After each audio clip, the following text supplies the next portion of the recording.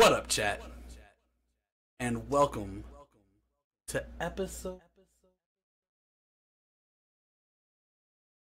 It's no longer D&D University, because for at least this episode, we're going to be called Dirty Mike and the Boys.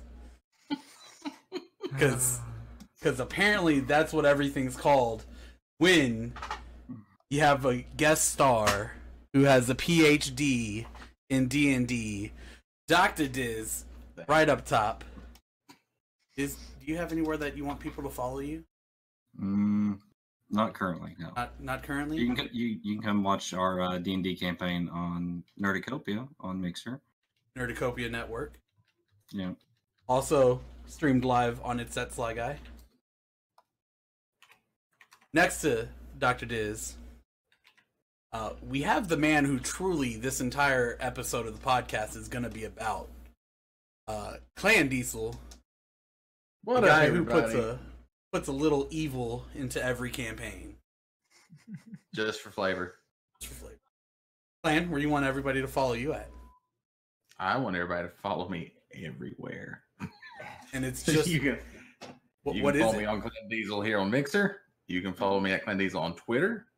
You can follow me at Clan Diesel Streams on Facebook, and at Clan Diesel on Instagram, and at Clan Diesel at fansonly.com. He's actually got a fans only so he can follow Malnox. That's Who true. It happens pays for my Malnox subscription. to be sitting right next to me, right here, the legend, the leader of the dojo. You can call him Senpai, but we like to call him Malnox. Where can everybody follow you? Mixer.com/Malnox. Malnox on everything except Twitter, where it's Malnox TV. And I don't want to talk about that. I want to talk about something right now before we get started. Speaking of Malnox, I want to know when you're going to teach me how to do a Kamehameha blast. Well, are you going to be at PAX South next year? I'm going to try my damnedest. I was Yes. about to say, actually. So let's go. All right, you heard it here first, folks. PAX South 2021. So, before we actually get going with the second of our 3-part ode to Clint Eastwood, Part 4 of our 837 part series. Getting to know your alignments. it could so be there. Before we get started with our second of our 3-part Clint Eastwood series, we had something special happen last Friday, boys. What happened? What happened? Their little D&D campaign? Oh, yeah. Not 2 days ago. Last Friday. I remember. Don't I was remember? I was there. We're there. Are you sure? I remember. What was that? I had a flash. I moved my mic to make sure it was out of the Welcome screen to and the it flashed Sly from Squad. something else. Oh. So, what y'all think? Episode 0, not really going to be found anywhere but live stream Yep. because of some technical. But what did you three think? Podcast.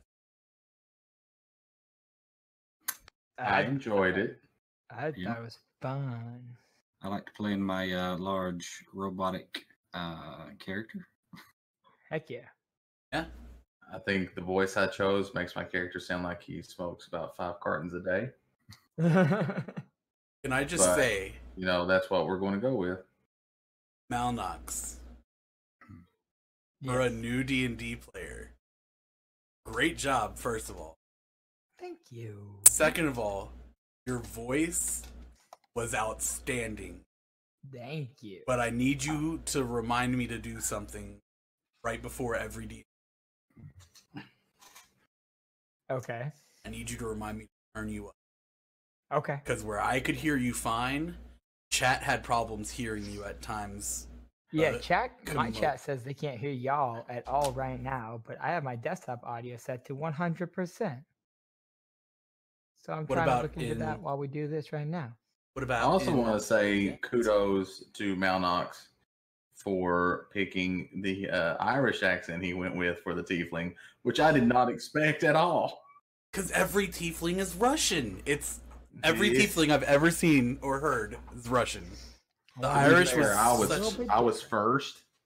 Everyone copied me. Okay, sure.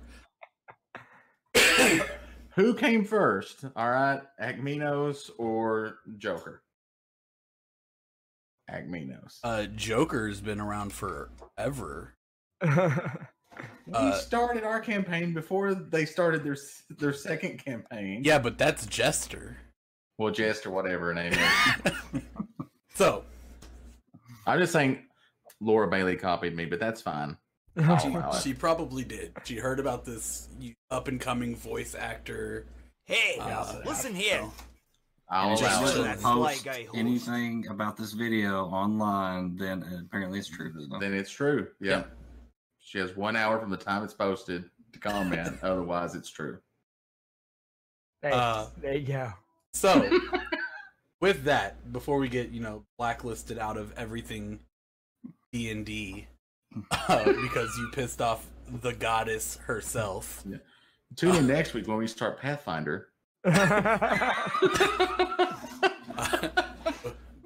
Before you pissed off the goddess of everybody's D&D, we going into.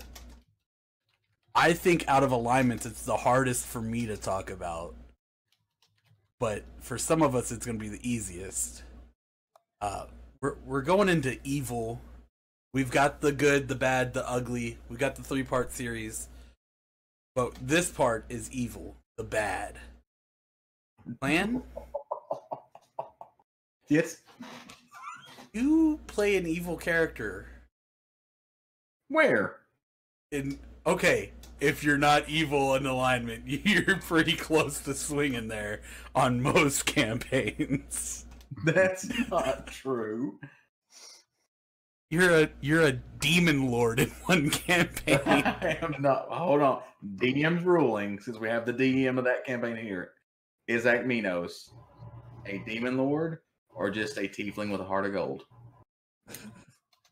Somewhere in the middle. There you go. And in the middle. Closer to demon lord. Give us just a little snippet on evil in general and how they can play into a campaign, even if it just is a evil leaning or tendency, how they can play into a campaign of D&D. Oh, sure, put me on the spot. Evil characters are a have to. They're part of the bread and butter of D&D, right? You're going to have your good player characters most of the time. You're going to have them go up against something, which is normally evil. Be it a evil overlord, a Draco Lich, or an undead army. So, evil, though, is freeing in a sense for somebody that can be playing the character, or for the DM themselves. You can have a lot of fun with an evil character because they don't have to be outright just murderous evil. There's no good in them at all, but they can add, like I said earlier, they can add flavor to a campaign. You may meet a character in a tavern. They may join your party, be with you for weeks or months at a time, only to find out when the moment's right, they're evil. They're there to kill you. But they turned into your party's best friend. So then what do? One of your players may secretly roll an evil character, and then the DM allow it. Then what happens? It really doesn't pose a problem until you introduce a character that is solely lawful evil, like a lawful evil cleric or a lawful evil paladin, and then it becomes like kill on sight. This was a very famous thing that happened back in the day with old D&D computer games like Baldur's Gate, where you could actually recruit 2 characters into your party, keep them in your party for hours, and later on find out they're evil. Their whole plan was to meet you and kill you. So, it's fun. And like I said, the DM can have a lot of fun with it. They can play along. They can just poke and prod and laugh and cut up with the party, putting them in bad situations. Yeah. So, I mean, for Perfect. me, it's just fun. Perfect example of something you said. Everybody in D&D, whether they love the show or not, everybody in D&D world now knows of this because it's actually canon inside of D&D. They've written it into the books. Joe Manganiello, is that how you say his last name? The actor? Manganiello. Mm-hmm. Being the evil paladin, the Oathbreaker. Yeah. Creating friendship with the crew of Critical Role. Uh-huh. Working together towards something. Yep. And then cutting off his own hand and stealing the Yep. right out from under them. Like, that's now canon inside of D&D, where they took an evil character, built them into the party for a little bit, let them become friends, work towards a common goal, and then he screwed everybody else. Right. Well, I can give you another example that's canon in D&D. If anybody's ever read the novels, it's set in the Dragonlance setting. There is a character named Kitiara, and she starts out being the half sister of 2 of the main characters and the love interest of another one, Tanis Half-Elven. Well, they go along and have their first adventure, then she disappears. She's later introduced in the books. She comes back as the Blue Dragon High Lord, which they're evil. They worship the evil god Takesis. They're an evil army bent on world domination. So what happens there? She starts out neutral, moves into evil. Another idea of alignment being fluid. Mm-hmm.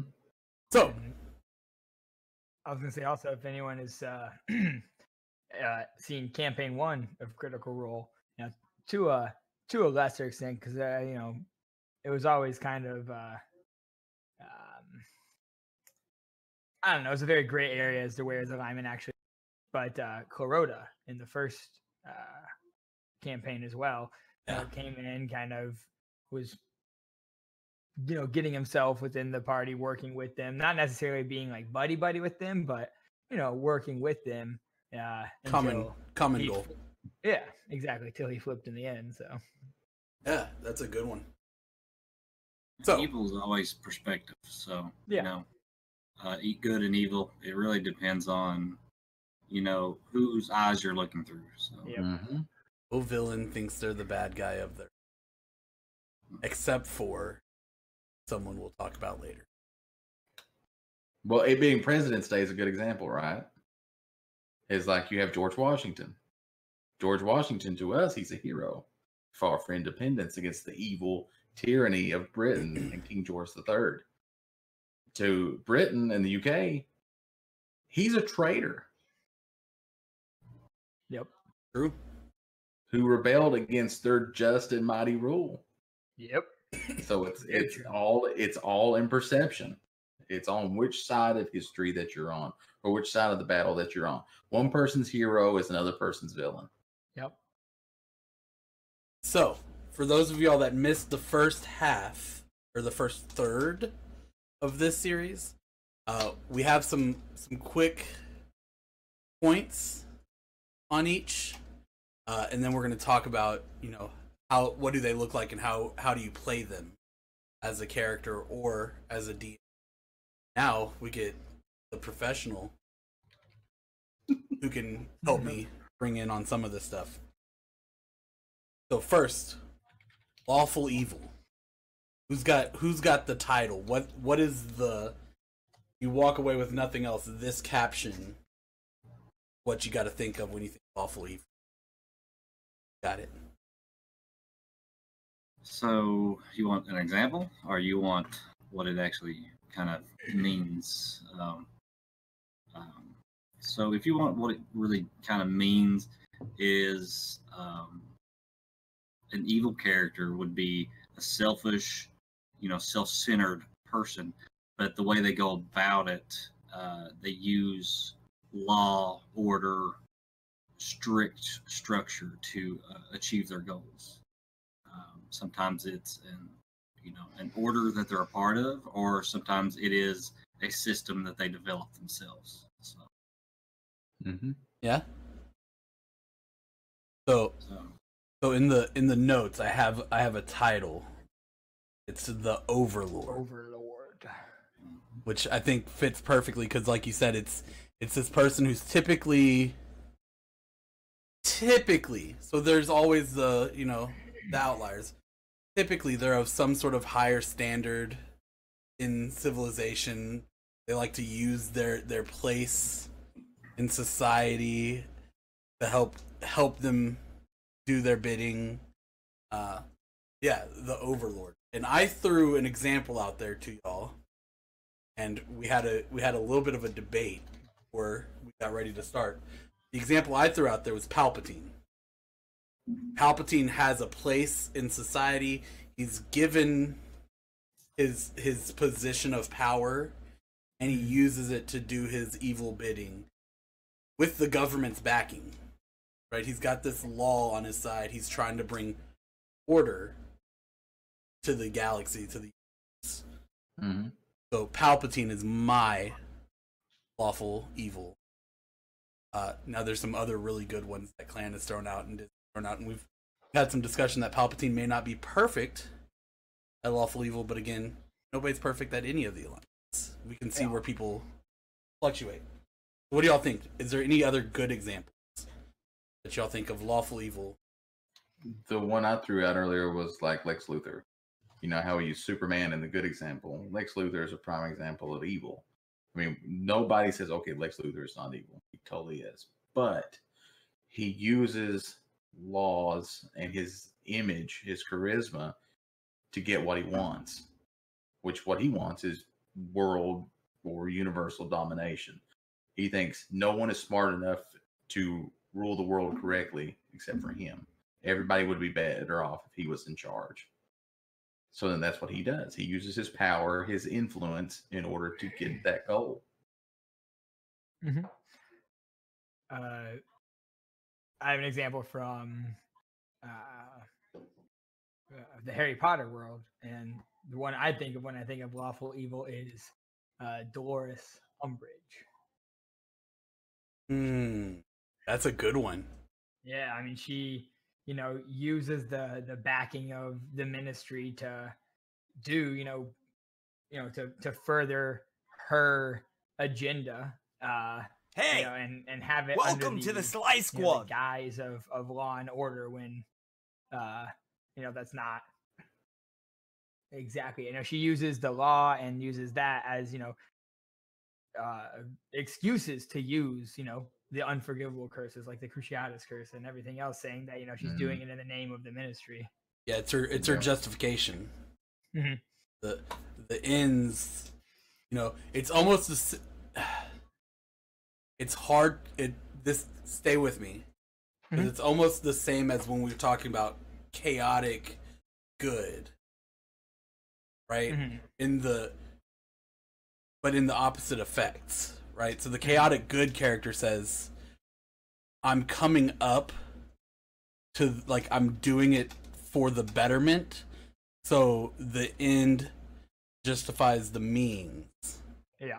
Whereas your example of lawful evil says, I'm doing it to keep the law.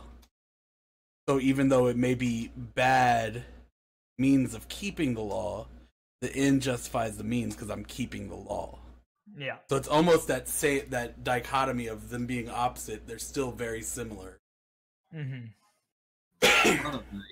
Kind of a lesser example. I can think of all kinds of examples, similar to authoritarians, having power and kind of using from the top down. But, it could be as simple as like a guard. They're upholding a law, but they might be corrupt, and they might have their own agenda to it. Yeah, Yeah. So it could be a simple character like that in your campaign. definitely. So now for the fun part. How does this work in campaign? As a player, how do you play it? How do you interact with it if you're not that character, but you're around that character? And then Diz, we can talk about from a DM standpoint, how do you use it against the player characters? Or how do you mold it into the player characters?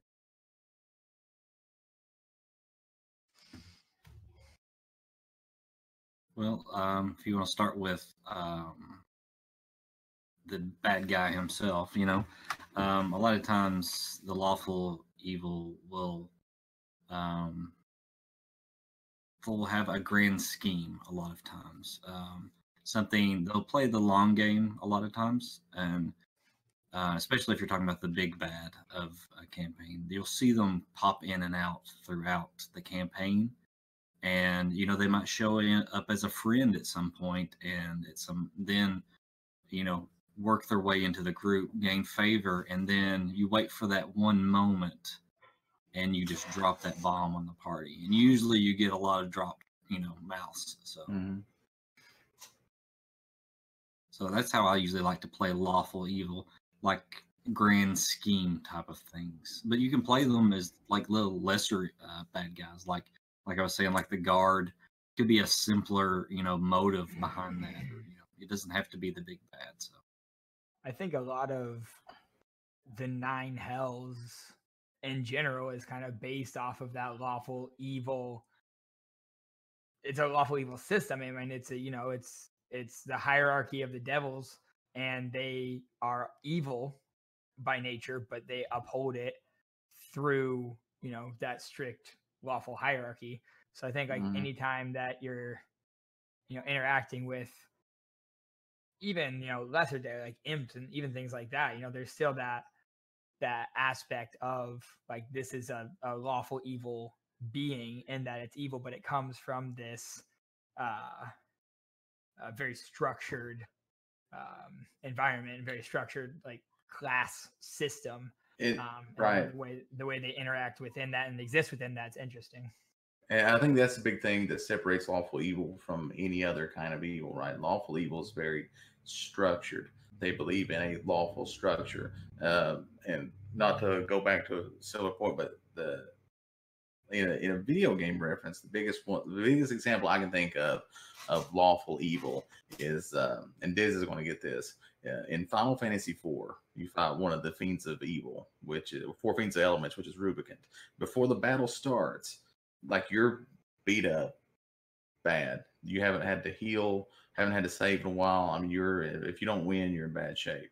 He heals you completely before the battle starts and tells you that that's not how he plays. He wants to fight you at your best. And that's kind of like the lawful evil, like a dark paladin. Dark paladin, yeah, they're going to attack you, and if their god says they're going to kill you, they're going to kill you, but they're not going to stab you in the back or jump at you from the shadows. They're going to meet you head on and say, "I'm here to do this. Let me know when you're ready to start the battle." Mm-hmm. That's what separates them from neutral evil, and especially chaotic evil. They're honorable. They may be evil, but they believe in a code of honor and a code of conduct, and they will not sacrifice that no matter what. So an example that I used last time that I think from a DM standpoint works really well. We talked about chaotic good being Robin Hood. Sheriff of Nottingham, lawful evil. Mm-hmm. Now, interesting dichotomy of the sheriff is actually the leader in this government system, right? Now, if you have someone in that scheme kind of setup, you have a party that maybe the truest of good characters who are always kind of having to look over their shoulders when they're in a certain town or a certain area, or maybe they just have to avoid that area, or they have to come through there in a more strategic mindset, because Right. they've put themselves in a place where they're just trying to do good. They're just trying to help, but even their smallest acts of goodness are going directly against this Sheriff of Nottingham character, Yeah. right? Who's reaching out and trying to do his own thing with his power and authority, which is my favorite example. I have my own ties and love of Robin Hood, but Nottingham is my favorite. The lawful evil character. But we've talked about a lot of like DMing and how they can exist in the world. How do you coexist inside of potentially the same party? I feel like evil characters in general in a party are hard to coexist with, just because I feel like you take a lot of the evil alignments, and a lot of those evil alignments are in direct opposition of the good alignments, like you were talking about earlier. Lawful evil and chaotic good are direct opposite of each other. They are going to be, so if you have a chaotic good character and a lawful evil character, I mean, they're going to be constantly butting heads and constantly in opposition, which I think is where the alignment system is interesting. That it's difficult. It would be so difficult to have a party of 9 PCs that were each of the alignments, because The they're only all way gonna be... that I can see it working is you either have a party made up of evil characters, you have a party made up of true neutral or chaotic neutral characters, or you make a lawful good party, but they've sworn an oath that involves them either helping that lawful evil character or protecting that lawful evil character to a certain point. I'm going to throw a curveball out there. So the good characters usually have to do good things, right? Right? They can't go up and just murder somebody. Yeah. It's not, then the DM's going to strike them down and say, well, now you're neutral. Base.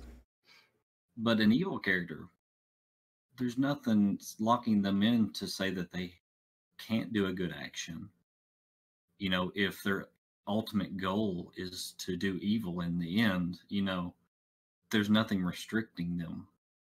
They're like, if doing the good action allows them later on to do the evil action they were there to do anyway. So they can deceive you, while a good character will have a harder time deceiving. That's true. Yep. Also, I think you get a little bit into the... We talked about last time with the paladin and the rogue, the dichotomy of those two characters, the rogues trying to steal stuff and the paladins slapping hands every 5 seconds.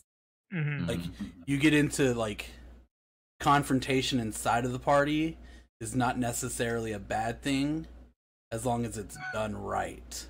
100%. I mean, the good role playing comes out of confrontations in the party. Yeah. So Hey, listen here. throw another example Thanks out for there that at you. Sly Guy host. This character, and this is the one that we've talked around a lot, but put a lawful evil character in the party and say, there is this ultimate goal that for some reason, right there, a lawful god is not gonna, like even a chaotic evil god is attempting to reemerge into the material plane, the normal plane of existence. It's trying to find its way back in. Even a lawful god opposes chaos, right? Even if that lawful evil. So that lawful evil character may come into the party because of the greater good, right? The rest of the party looks at him and says, okay, you're evil, but you may be one of the only chances we have of actually stopping this. Right? So there are ways that the evil character gets in the party, and you have to be able to work it out. Yeah. Right? So, You know that they're going to betray you, but you still need them. Right. yeah. Curse your sudden but inevitable betrayal. Yep. And I think that works out really well for a lawful evil. I think you'll see as we progress down the evil trail that gets harder and harder as you go through to be able to say, okay, chaotic evil thrown into a party might not work unless they're all evil to some extent. But with that, the other way you can do it, talked about a little bit, having an all evil party. Mm-hmm. I will throw out there, if you're a DM and you're throwing an all evil campaign, maybe not devote yourself to a long-term campaign. Make it planned for a shorter campaign and then see where it goes.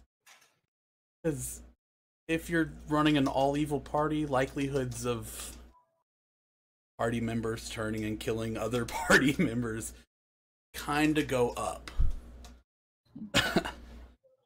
It could happen. I mean, most stories, in D&D and most DMs tell stories where, good triumphs over evil. Mm-hmm. And that's fine. But there are stories on the evil side that you can tell, even the same, in the same sense, but up until the point where evil is destroyed or evil is, put away for now or whatever. There are stories there. Or what happens to, let's say, Joe, the camp guard, who is with the evil army, but he survived. What does he do now? That aftermath. What happens in that power vacuum when the evil army is gone? Then he's just there looking for work. Then you get the Mandalorian. So just but yeah, so there is that side of it, which I wish we saw more of. Mm-hmm. I don't think I'm talented enough as a DM to write those stories yet, but I do wish we saw more of that side of things, because it's an intriguing story arc. You don't often get a look at the darker side of things, what's happening on that realm. But with that, good spot to move into the next one. Neutral character. I actually don't remember what title. Oh, I do remember what title. The villain. The villain. So there was some debate. Person I gave as an example, Diz made an argument, a pretty good argument, for him potentially being lawful evil. But the person I gave as an example for the villain was Voldemort. I think that example fits in the sense that he did whatever he needed to do to survive, regardless of what it was. It wasn't there for the time when he's whole, when he's intact, when he's in power. I can definitely see the argument for lawful evil, but I feel like after he loses his power and when he's fighting to come back, it's his only purpose is survival, and it's just survival of doing absolutely anything, however ruthless that may be, that he needs to do to continue surviving. And I think that is indicative of neutral evil. I mean, like him, or like if you had a hired killer or someone like that, they do what they need to survive, regardless of what it is. So, Clan gave us another really good definition of neutral evil, and probably the best idea of who is a neutral evil that I've ever heard. Clan, you want to give us that again? I will. The definition that I gave here, that's what I thought was a good one, is that neutral evil characters are as evil as society will let them get away with. And the perfect example that they used is Scar from The Lion King. Scar, at any point in that movie, is only as bad as Mufasa and the rest of the tribe will let him be. When Mufasa's around, he's very tame and docile. He just runs his mouth. That's all he is. That's all he is. When he's away from everybody and he gets to kill Mufasa and usurp that king role, then he does what he wants to. He destroys everything. Why? Because they let him. Nobody stands up to him. They just let him. Until Simba comes back in the end and puts him in his place. Spoiler alert. Yeah, hold on. Jeez. If you've not watched The Lion King, sorry, there's a lot you need to catch up on. Yeah. I'm gonna put in the description of this video to Please watch The King's Lion spoiler King. alert. Yeah. Just so But everybody's yeah, I mean- aware. I don't. Yeah. Nah. And I think that's a perfect example. No one says Scar is not evil. But at any one time, he's only as evil as they let him be. Yep. Yeah. For It's sure. the more I think about it, the more mind-boggling it is how good of an Scar is. Mm-hmm. I mean, when you think of villains, Scar is a good villain. Great. Lion King was That- my favorite movie growing. That's what works out in that movie so well. I mean, Scar really is probably the best part of that movie because he is the perfect villain. He doesn't operate under any laws, but he's also not insanely crazy. Mhm. So He just wants to be in charge. to that idea, how do you play it? Hey, listen How here. do you interact with Thanks it? for that Sly Guy host.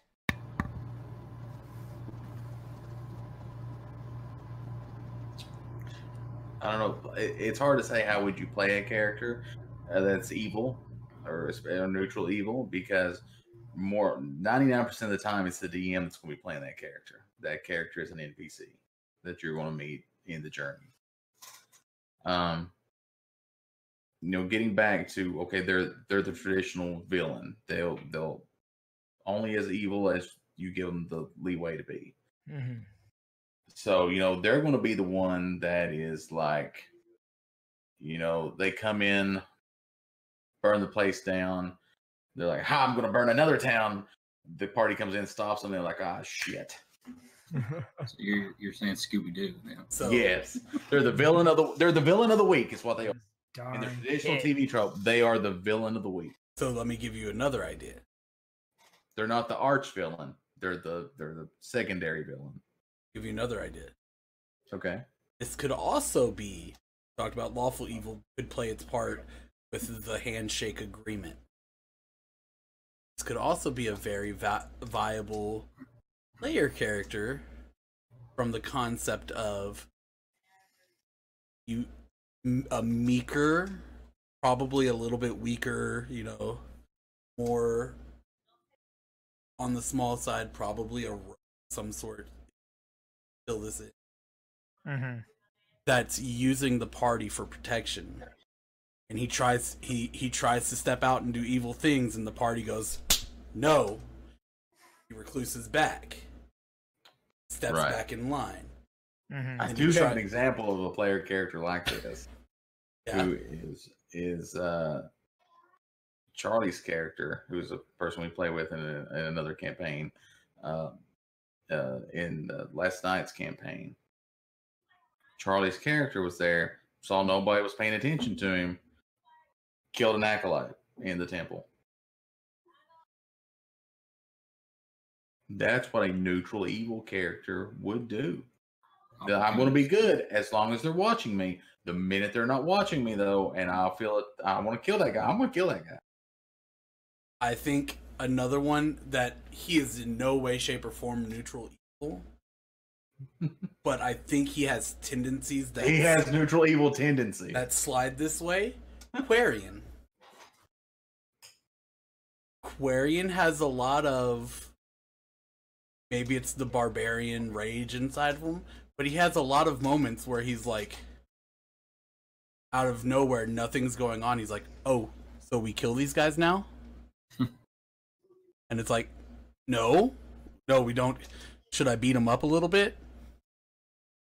And like, we haven't even progressed to where that's a viable thing yet. So I do think he has a little bit, but I think that's him playing a. He's chaotic neutral with neutral evil tendencies. 100%. 100%. And there was that whole Akminos killing a guy that was already down on the stone. Just right to that was alternate Akminos. That was an Akminos from another dimension. Yeah, so I think there are people who fall into a blind. There are players who fall into a blind. We haven't had combat in a while. I want to kill something. Mm-hmm. Neutral evil slides. And then there are players who intentionally fall into that neutral evil. Like, what can I get away with of the party slapping my right. So I think that is another viable. If you're gonna work an evil character into a campaign that good characters, that's a viable option. But I think you have to frame it in a way that it makes sense for the evil character to be doing, like, that idea of a weaker, more reclusive is the word that keeps coming to my head, but it's not a good word for it. But that meek, like, kind of in need of a protector. They want to do bad things, but they don't want to get caught doing bad things. And they don't want to get beat up. They want that paladin that'll step between them and the guy that's coming to beat them up. A more recent example, if anybody watches Game of Thrones, Littlefinger. Yeah. He likes to play the game, and that seems to be what the neutral evil does. They play the game. You know, it's Loki. Loki. Yeah. That's a good Loki. Loki is neutral evil. So Diz, how would you put this against the players? How would you we've talked a little bit. We talked a little bit with the good. I don't know, you weren't on the podcast for that. Talked about a little bit with the good about how you can use the lawful good's character and his actual character, his right standing against him, make him promise to not hurt you. He's a lawful good paladin. Sword. How do you use this neutral evil to kind of play with the character? One good example would be, your bad guys don't always have to be, big bad or completely evil. A good example that I would like to throw in is probably somebody who is almost comical in a way. Like, they keep trying to do bad things, but you guys keep catching them, and they're like, "Oh, I'm sorry, I won't do this again." And then later you catch them again doing the exact same thing. Just reoccurrence of this, just for comic relief, because it's good to have a laugh. How far into campaign 2? I'm not even sure, like 50, I think, or they've got a set of characters that they met early on. Yeah. They've got a set, like a group of guys that they met as bandits let go, that are that reoccurring, like, every once in a while Mercer will throw something at them and check it out, and it'll be those guys doing something again, and that's like, I shoot him in the leg just for no reason. See, I don't even know about them, but I mean, it is just a good trick to have in the bag, just to throw it out there, because it kind of detaches, because the party will get dialed in on the main storyline sometimes and get real serious, and it's good for the DM to have a little fun too, to throw a little curveball in there. Yeah. I like it. Anybody got any last words on neutral evil? We move on to probably the fun one. No, let's hop right in. The most iconic evil character. The chaotic evil. the title psychopath. The greatest example, probably the greatest example of any one character holding true to my opinion. Who is our chaotic evil? The Joker. Joker. That's almost all you have to say. We could almost just shut off the podcast, but we won't. Yeah. The I mean, Joker. The Joker just wants to watch the world burn. Mm-hmm. That's all it is. Nothing personal.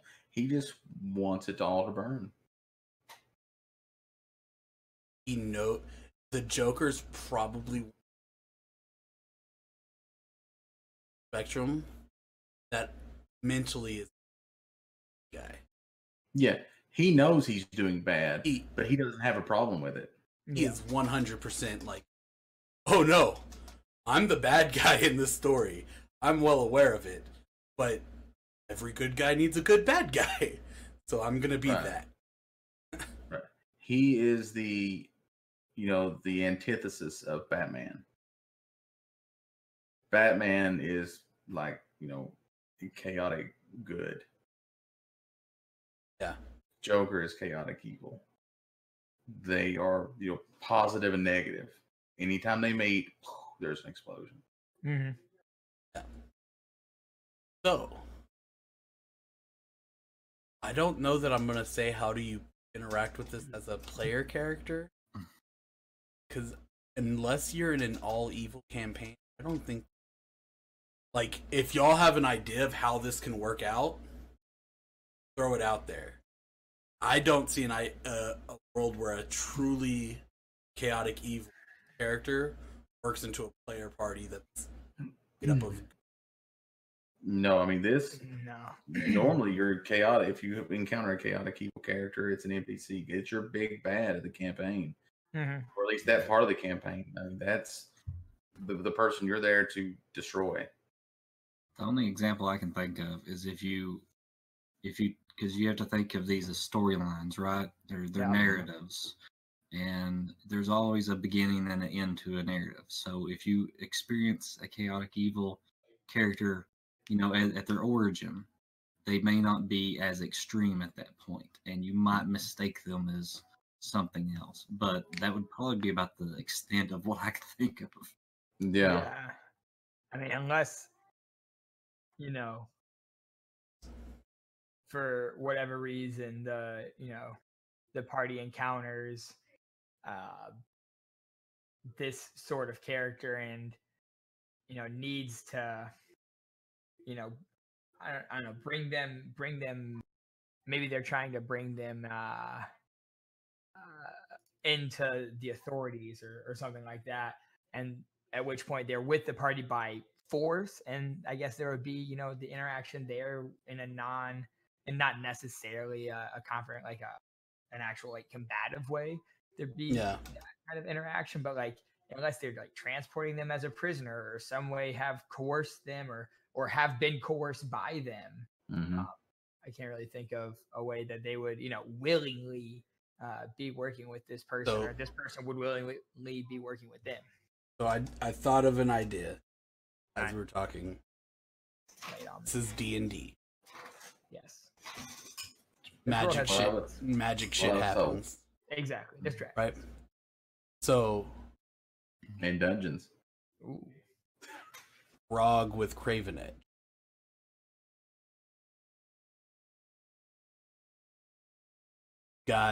Or there are magic items that just drop you to, if you're neutral, it drops you to evil. If you're good, it drops. So, what if it's a player character who you've grown with? In our campaign, we're over 3 years now. Mm-hmm. Right? What if one of the characters that have been there for over 3 years with us all of a sudden has some sort of magic item that pulls him to that? That's the only true way I see you interacting with a player character. Chaotic evil. But how do you gives interact his soul with to a demon overlord to save his friends? Or gives his soul to a demon overlord? true. Yep. Yeah. Could be Acmina. Because if they're your friend and they go into this state of insanity, murderous rage or whatever, then there's a quest line probably to undo this if it's Mhm. possible. Yeah. Or if you're a badass cleric, you just create a restoration and cut the tie magic item in person. They've actually got some spells. I think they've updated D&D Beyond that address alignment shifts. So something to check out. So, Well, I mean, you always hear of that, that magic item that's like, oh, you found an awesome sword and you go to sleep with it, and it's there in your item bag, and all of a sudden it's there, and at night you dream, and you dream of your sword, and your sword is there, and it's going, kill your friends. Mm-hmm. I've had that sword. I mean, It told me to kill you. right? Or what happens? You do that, and then the DM's like, okay, you have to roll. You make a bad roll. Mm-hmm. You try to kill your friends. Our DM was nicer. He let me role play it out, talking to then somebody overheard me talking to the sword. Mm-hmm. But yeah, So in that same vein, and Diz, like what you were saying, there was some things that address alignment. I was just looking through because I remembered last campaign when I leveled up and I was looking through the spells. There's a paladin spell. It's ceremony, and then one of the effects, you choose one of the rights, and one of the rights is called atonement, and it says you touch one willing creature whose alignment has changed on successful insight check, you restore the target to its original alignment. So if you can see like, hey, something's not right here, like he touched that thing and something happened to him, you pass that insight check, you can restore their alignment. I like it. I like it personally because we have a paladin inside of the campaign. Touch is cursed.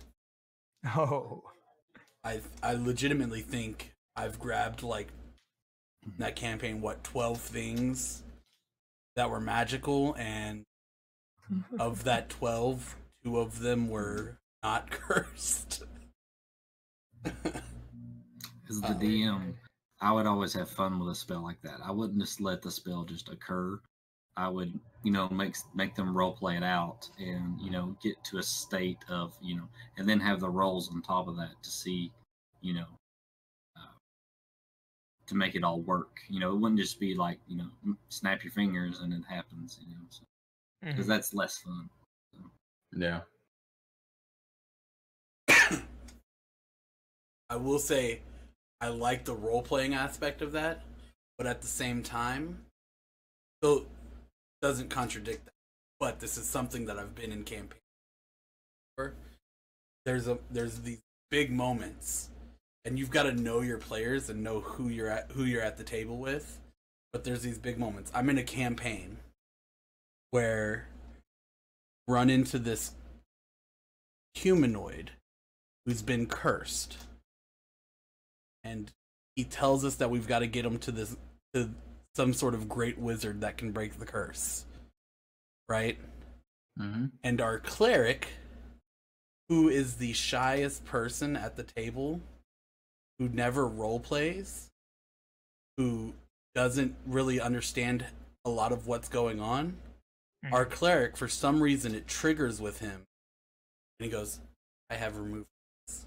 I want to try this. He walks up and he role plays, like, for the first time we get to see him role play this interaction with this person that we found that's cursed, and he casts remove curse. And the DM's like, doesn't work. And then at the end of the session, straight up told the table that they needed to get to a wizard that had removed curse. And I'm like, let your player have that moment then. If that's all that needed to be cast. Like, this is the shyest guy who has the hardest time role playing, and he breaks out of his shell for one moment. Let him have that moment. Super powerful. Yeah, this is my time.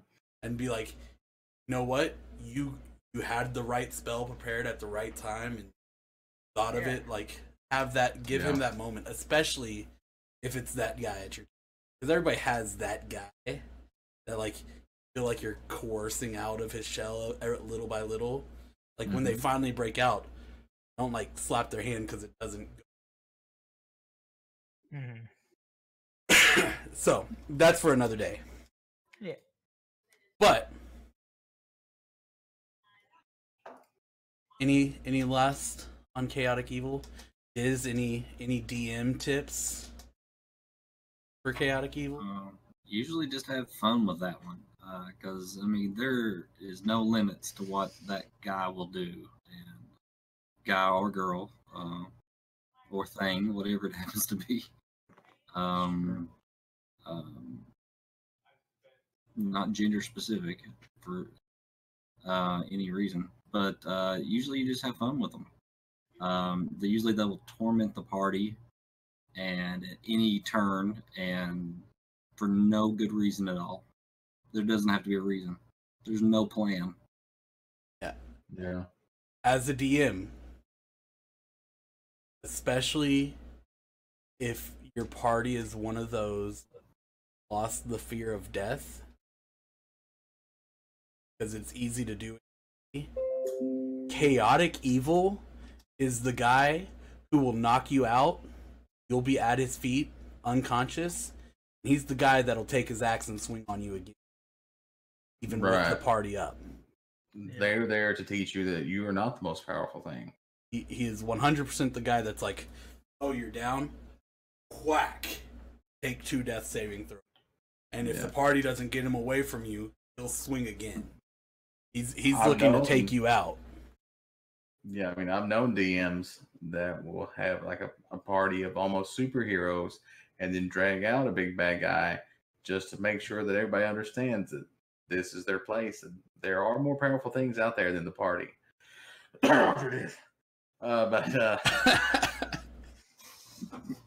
I'm sorry, I couldn't hear through the cough. Was that Dr. Diz? I had a cough. I don't know what happened. Okay. I'm sorry. I apologize to everybody.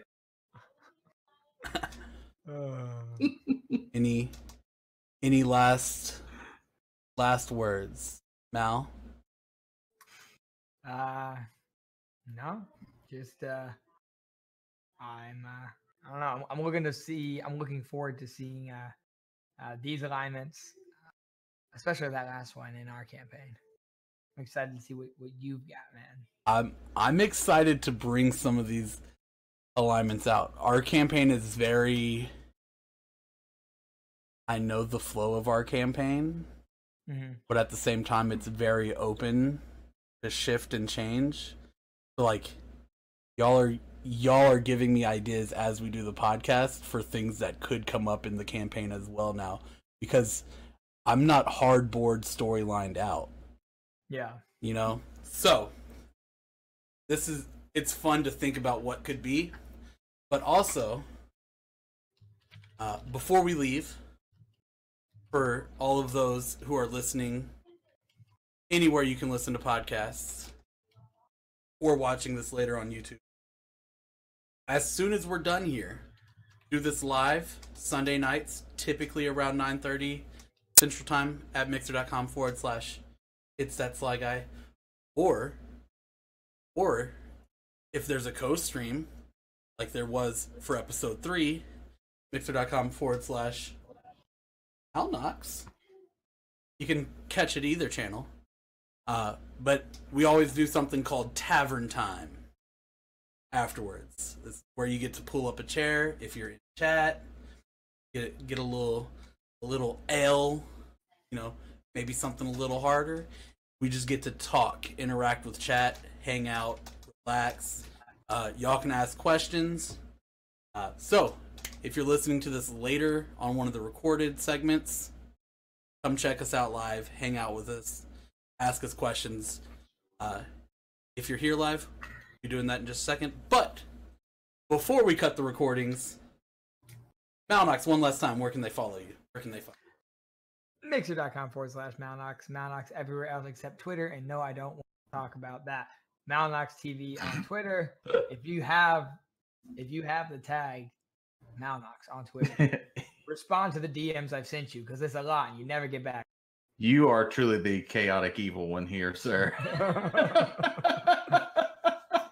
Also, I've seen the guy who has the tag you post or retweet once a year. Right? You got 2 followers and you're following 49 people. Come on. Just give him the tag, please, give me the so I can tag. stop hearing about it. That's true. Clan Diesel, Give me the tag. the guy that sparks a little evil in all of our lives. Where can they follow you? Where can they find you? You can find me everywhere at Clan Diesel, except for Facebook, which is at Clan Diesel Streams. Clan Diesel stream. One day. Dr. Diz. Right now, you can find me on the Nerdicopia Network, streaming a couple times a month, some D&D stuff. So. And I am, of course, It's That Sly Guy. Before we head out, you can find me anywhere at It's That Sly Guy. Any last-minute announcements? Must be nice. Catch us live the first and third Friday of every month for the Rift Seekers campaign, guys, on It's That Sly Guy's channel. Streamed on my channel.